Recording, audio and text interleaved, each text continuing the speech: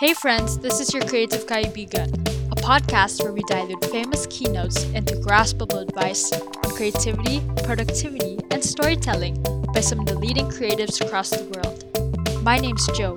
I'm so honored to be your host, and I hope you enjoy the episode. Let's start the podcast.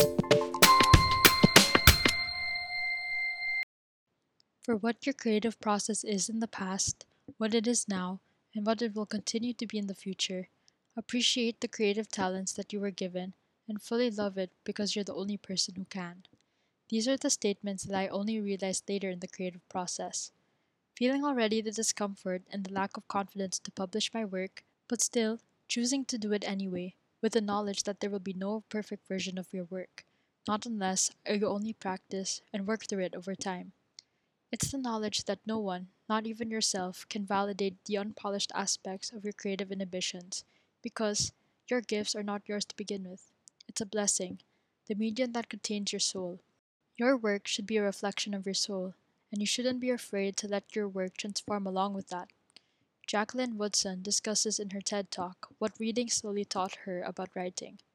With reading slowly, uninhibited by the constraints of time, work, and even relationships, we can eventually find new meaning and additional points of reflection when we can read slowly.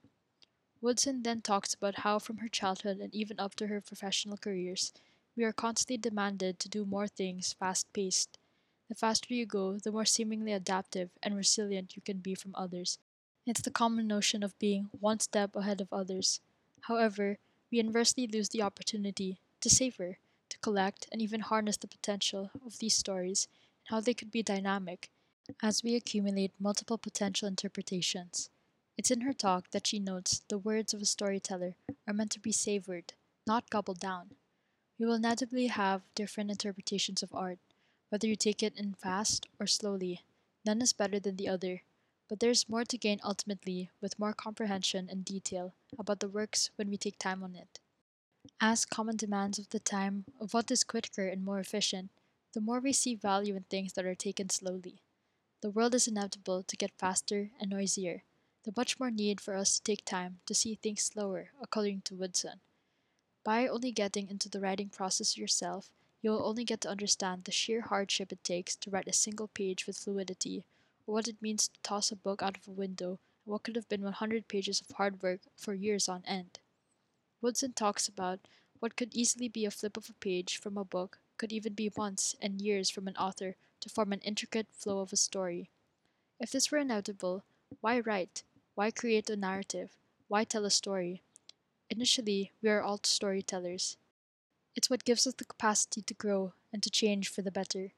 However, what legitimizes and differentiates writers from other people is that they value their stories so much that they will do whatever in their power it takes to legitimize them, making them seen and heard through their pens and papers, according to Woodson. For every other person, however, even not being written down, whether that may be recorded or totally orally, Woodson suggests that stories will continue to exhibit themselves in our lives and will translate and be released in some form or another depending on how it's being produced. But by reading slowly, you respect the author and the power of their work according to Woodson.